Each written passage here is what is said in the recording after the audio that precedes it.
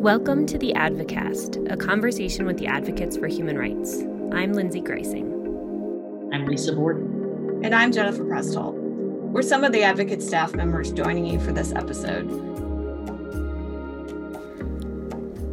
Earlier in this podcast series, we talked a little bit about the Biden administration's remarks about systemic racism and police violence to the United Nations Human Rights Council.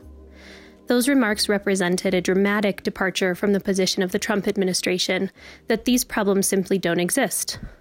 Here's a quick excerpt from the statement delivered by Acting Assistant Secretary of State Lisa Peterson last month. The United States is dedicated to eliminating racial discrimination and the use of excessive force in policing. The Department of Justice has issued guidance stating unequivocally that racial profiling is wrong and has prohibited racial profiling in federal law enforcement practices. Many states have done the same. Our Department of Justice prosecutes individual officers who violate someone's civil rights and investigates police departments that might be engaging in a pattern or practice of conduct that deprives persons of their rights. We also seek to proactively prevent discrimination or the use of excessive force by participating in increased training of federal, state, and local law enforcement officers across the country. Now that Derek Chauvin has been convicted of murdering George Floyd, it's time to turn our focus to holding the Biden administration to its words. Just before the defense rested in the case in the Chauvin trial, Lisa had a chance to talk with law professor and former U.S. Attorney Joyce Vance to find out how the Biden administration might follow up on these commitments. Now let's talk more about what the federal government should do and can actually do with our guest, Joyce Vance. Joyce was U.S. Attorney for the Northern District of Alabama during the Obama administration and is currently a professor of law at the University of Alabama Law School. If you're an MSNBC fan, you've more than likely seen Joyce's frequent legal analysis contributions there. Joyce, thank you so much for taking the time to talk with us today. It's wonderful to get to be with you, Lisa. Given your deep experience with the DOJ, I wanted to talk some about what the U.S. said in its presentation at the UN last month. We've heard the clip of Lisa Peterson giving her presentation in which they talked about some of the things that DOJ either has done or can do to try to help rein in some of the police violence and the racialized violence that's going on in the country. But there are more than 12,000 local police departments operating in the U.S. and the tragically frequent police killings of Black people overwhelmingly involve officers from local police jurisdictions. I think I read that more than a quarter of the police killings happen in police departments of the country's 100 largest cities. And there doesn't appear to be any correlation between the rates of police killings and the rates of violent crime. So in the statement, they talked about the DOJ having issued guidance on racial profiling. They talked about civil rights prosecutions of police officers and pattern and practice investigations. And they talked about training. Are these more or less a complete description of what the federal government can do? Or what else can they do? And how effective do you think those efforts can be?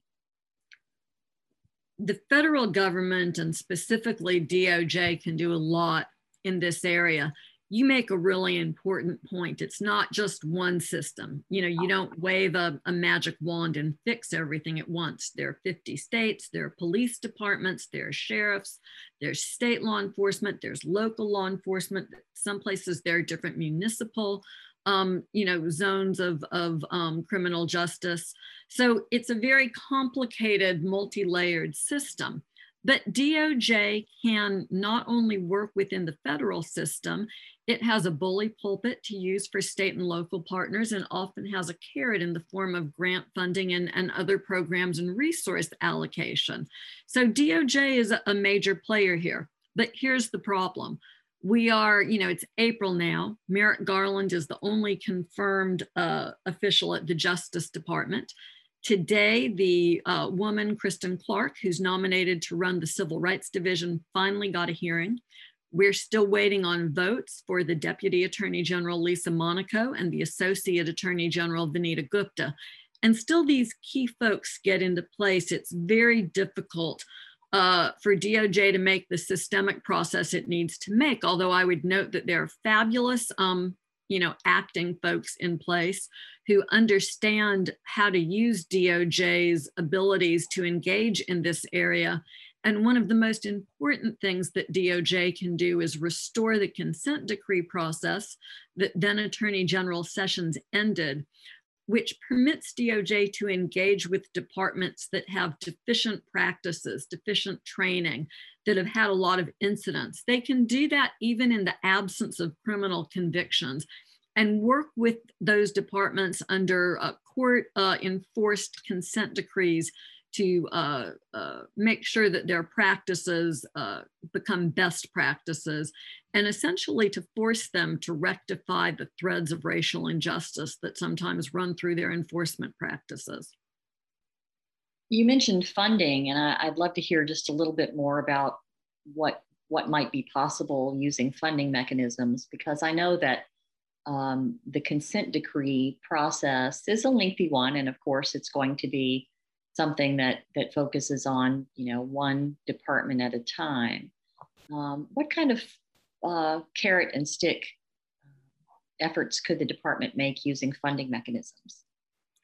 DOJ's Office of Justice Programs, OJP, is largely in the business of funding best practices in programs across the state. And that's not just when it comes to enforcement. That can be prevention, that can be investigation, that can be enforcement. It can even be work with reentry, with people returning to their communities after being incarcerated. So they have a very broad portfolio. I'll give you an example that hits close to home. I think it's okay to talk about this. A jurisdiction that you and I both know and love and have practiced law in had a problem that was identified when we looked at some data. There appeared to be a pattern of, I don't know if it was intentional or not, but a disparate impact in pretrial detention rates based on the race of people who had been charged. And so I was able to go to the chief judge in the circuit and to explain that they had this problem. To his credit, he was horrified and wanted to know what they could do to fix it. So that was a great place to start, right? It meant that we weren't looking at a lawsuit situation. Through OJP, what we were able to do was to give them a grant to both assess the problem and a technical assistance grant to fix the problem. That's what you really need to see in action, because sometimes when good people become aware that problems exist, they lack the resources to fix those problems. That can be especially true in a state like Alabama. So for DOJ to be able to engage makes a big difference. That's a very specific example, but DOJ also runs pilot programs to identify best practices.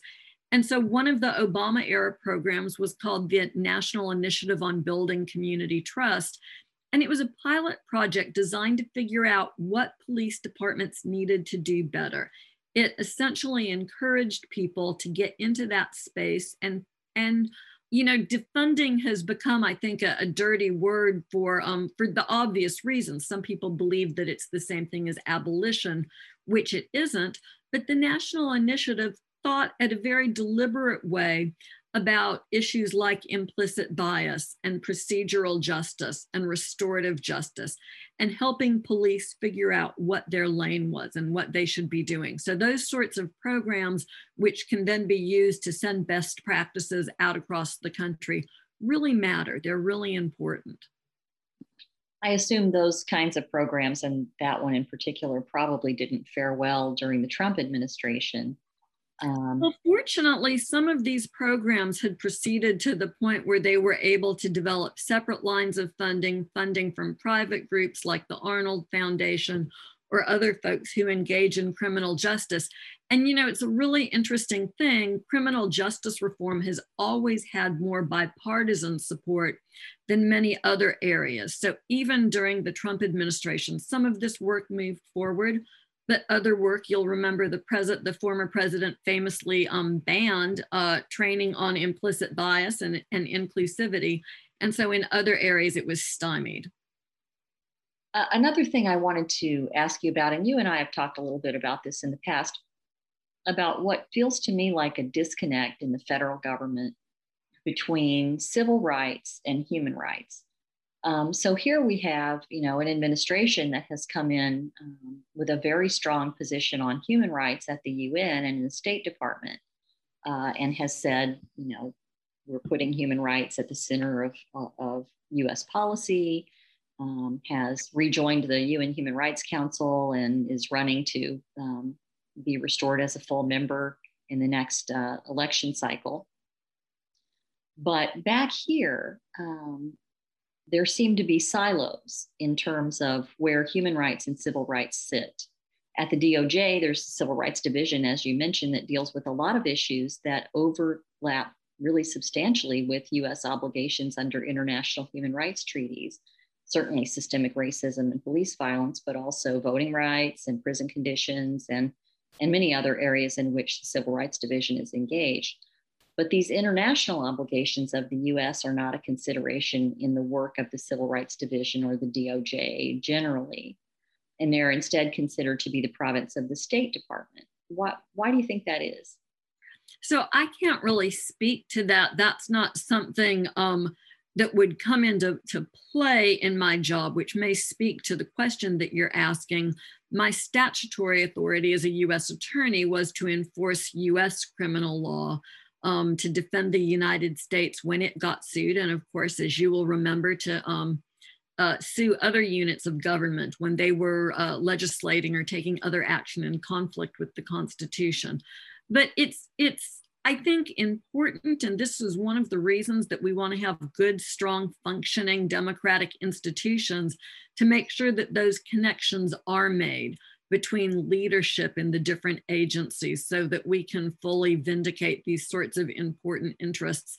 And then the last thing that I would say is that budgets are moral documents, right? You can tell what your moral values, what your priorities are based on your budgetary allocations.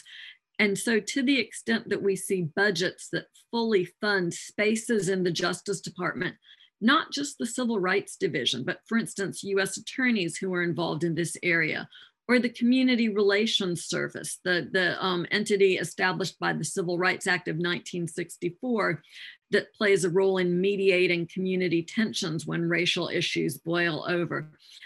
It'll be important to see funding for all of these issues, and specifically, as you mentioned, to ensure that voting rights work can go forward and that prison cases like the one in Alabama can go forward.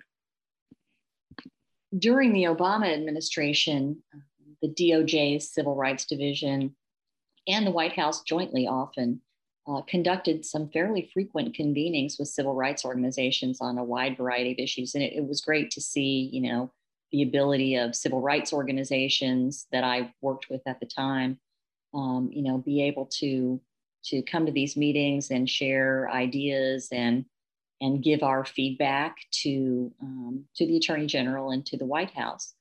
I was fortunate to be invited to attend a few of those myself. What, if anything, do you think that civil society organizations like the Advocates could do to persuade the Biden administration or Merrick Garland to dismantle the silo a little bit and to include human rights organizations as part of that same robust discussion and collaboration that I think will happen again under Merrick Garland, with Vinita Gupta and with Kristen Clark? That's a really great question, and I think it's a very important one. I apologize, my dogs seem to be barking in the background. My husband is not being a good podcast assistant today and keeping them quiet, I'm afraid. But I'm a huge fan of getting in a room with people and talking, because the more we learn, the more we understand, the more good we're able to do as public servants.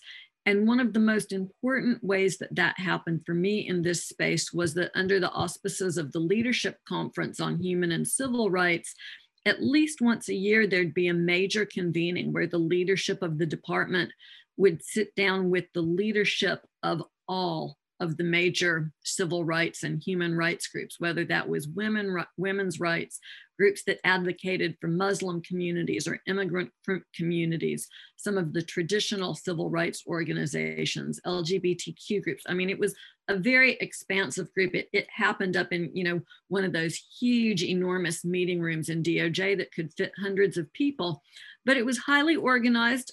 Wade Henderson was the head of the leadership conference when I was there, and Wade would survey their members before we met to try to surface the most important issues that DOJ could engage on to further the work of the groups. Obviously, they had jurisdiction and work that they were doing that didn't involve us, but there were always key areas where they wanted to work with us.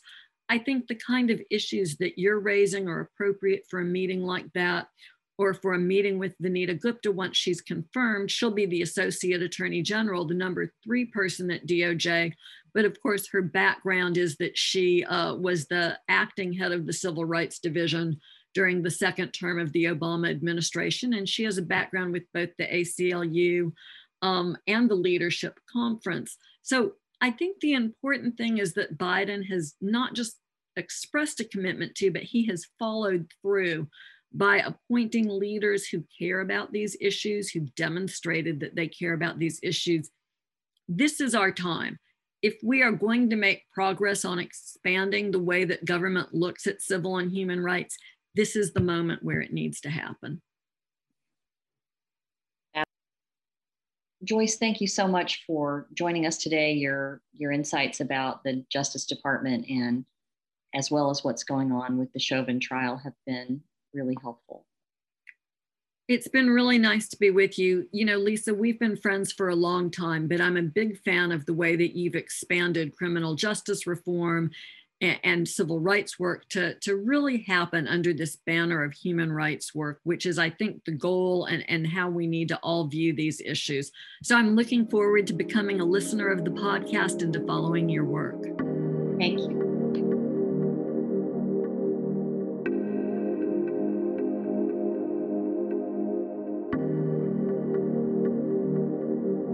If you'd like to hear more of Joyce's insights on the Chauvin case and many other legal issues, check out her podcast with 3 other really impressive women lawyers. It's called Sisters-in-Law, and it's available on all the usual podcast outlets as well as on Facebook and YouTube.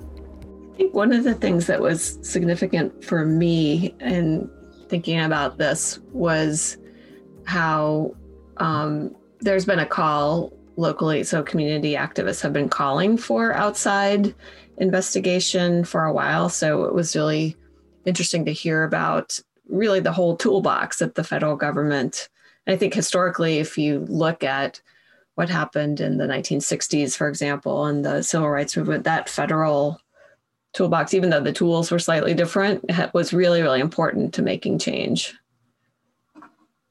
Yeah, and Joyce talked about the consent decree process, which was a huge tool in all kinds of civil rights contexts for many years, and then which Joyce, when Trump administration was in office, Jeff Sessions said, we're not going to be doing that anymore. And a lot of civil rights activists were really appalled to hear that. So Joyce mentioned that she expected it to be revived. And now, just earlier this week, Merrick Garland has in fact opened an inquiry into the Minneapolis Police Department. So I think we can expect to see a lot of what Joyce was talking about in terms of the federal government trying to help the MPD with reform, but also potentially filing a lawsuit if that doesn't move along, and seeking to enter into a consent decree either before or after a lawsuit.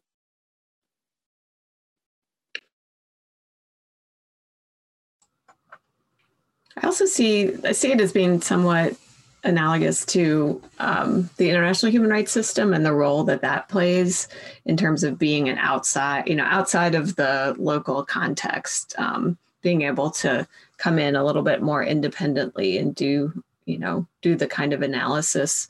The other thing that is also something we see in the international context is this concept of a pattern or practice. So pulling it back from one individual case, which is certainly what we saw with the George Floyd case and the Derek Chauvin trial, but looking at the totality of the circumstances for in the international context being, gross human rights violations, a pattern or practice of gross and serious human rights violations.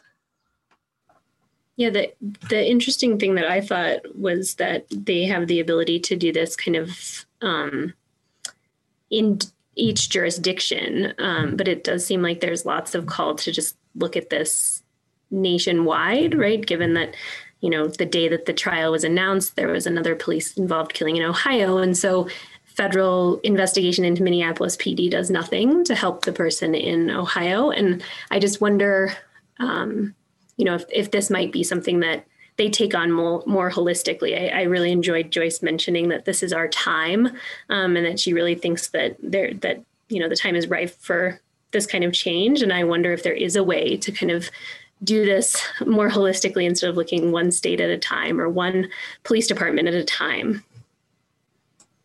Yeah, it's a little bit worrisome because you do run smack into the brick wall of, federalism and the fact that we, so many powers are left to the states and then the states delegate them to, counties and cities. And so there's some, 12 or 13,000 police departments in this country. And yeah, to pick them off one at a time is really going to take 1,000 years. What I hope is that there will be enough of these investigations launched and they will be aggressive enough that it prompts other departments to say, well, we better get our house in order before the DOJ comes, because you never know where they're going to decide to go next. Yeah, that's a really hopeful and good point. Jennifer, you mentioned, the importance of taking this from an individual matter to looking at the pattern and practice issue. And that brings to mind another thing that I read this week, which was about, police chiefs across the country coming out after the verdict and saying, well, this is great, because it lets everybody know that police officers and police departments are not going to tolerate this kind of bad behavior. And it seems like, once again, it's, to me, sort of an effort to lay all the blame at the feet of bad apples, which, is a detraction from the need for systemic reform. Yeah, and I think we saw that in, the prosecution's closing, specifically stating that this wasn't putting Minneapolis PD on trial. It was Derek Chauvin that was on trial. And I know there was, a very strong reaction to that because this is such a microcosm for those changes that people, that we all know need to happen. And Trevor Noah shared a really, I think, good point in one of his clips recently where he said, we're looking at these bad apples, but it seems as though the whole tree is rotten. And I think that's what you're getting at as well, Lisa, is that it can't just be a couple of bad apples when this is happening. And I think that's why there is so much demand for looking at change that we're going to be talking about in later episodes as well, with people who have ideas of what that change looks like.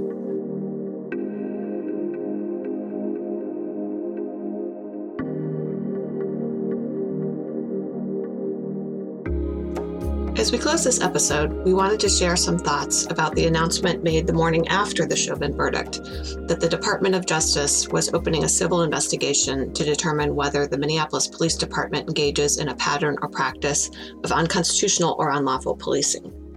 Many of us remember our outrage about the horrific beating of Rodney King by Los Angeles police officers, caught on video in 1991, and the riots and the national protests after those officers were acquitted on state criminal charges.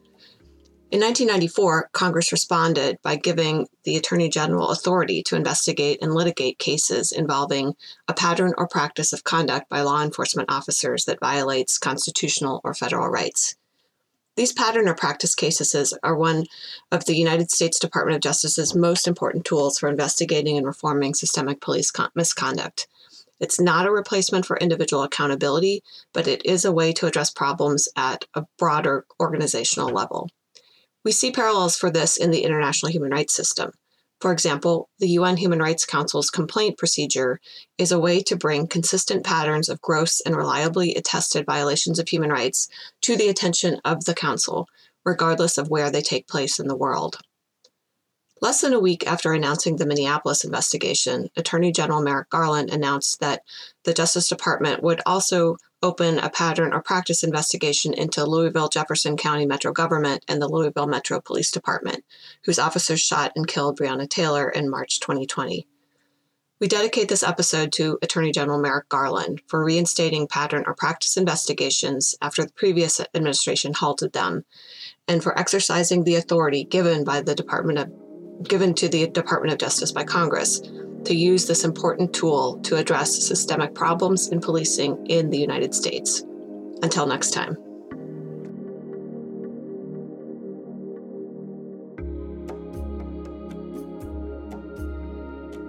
Thanks for listening to The Advocast, presented and produced by the Advocates for Human Rights. To learn more about the Advocates and what we do, visit theadvocatesforhumanrights.org.